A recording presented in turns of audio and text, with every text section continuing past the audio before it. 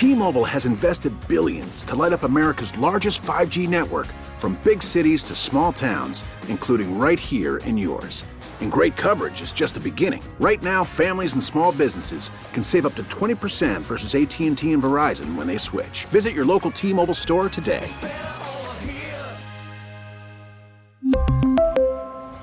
Plan savings with 3 lines of T-Mobile Essentials versus comparable available plans. Plan features and taxes and fees may vary.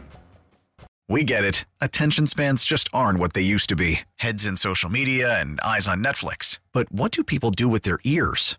Well, for one, they're listening to audio. Americans spend 4.4 hours with audio every day. Oh, and you want the proof? Well, you just sat through this ad that's now approaching 30 seconds. What could you say to a potential customer in 30 seconds? Let Odyssey put together a media plan tailor-made for your unique marketing needs. Advertise with Odyssey. Visit ads.odyssey.com. This is a KDKA radio time capsule. Now, the CEO and president of the Heinz History Center, Andy Masek. Nearly 40 years ago, World Championships by the Pittsburgh Steelers and Pittsburgh Pirates cemented the city's status as one of the greatest sports towns in the world. Throughout the 1970s, both the Steelers and the Pirates rode a wave of sports dominance. The Pirates began the 1970s by earning a spot in the National League Championship Series. The following year, in 1971, Roberto Clemente earned World Series MVP honors as the Bucs defeated the Baltimore Orioles to earn the Pirates' 4th title.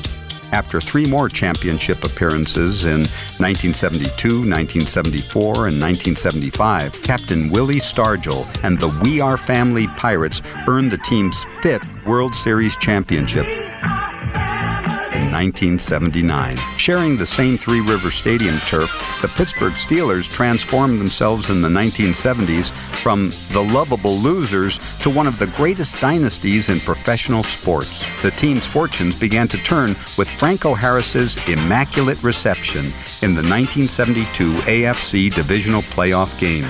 With Franco, Terry Bradshaw, and the Steel Curtain defense leading the way, the Steelers went on to win 4 championships during the 1970s, the first team in NFL history to earn 4 Super Bowl victories. Despite a challenging economic outlook throughout the decade, fans rallied around their sports teams as a source of regional pride and identity. With a total of 6 championships between the Pirates and Steelers, Pittsburgh earned its much-deserved nickname, the City of Champions. Fans can learn more about the region's championship history at the Western Pennsylvania Sports Museum at the Heinz History Center.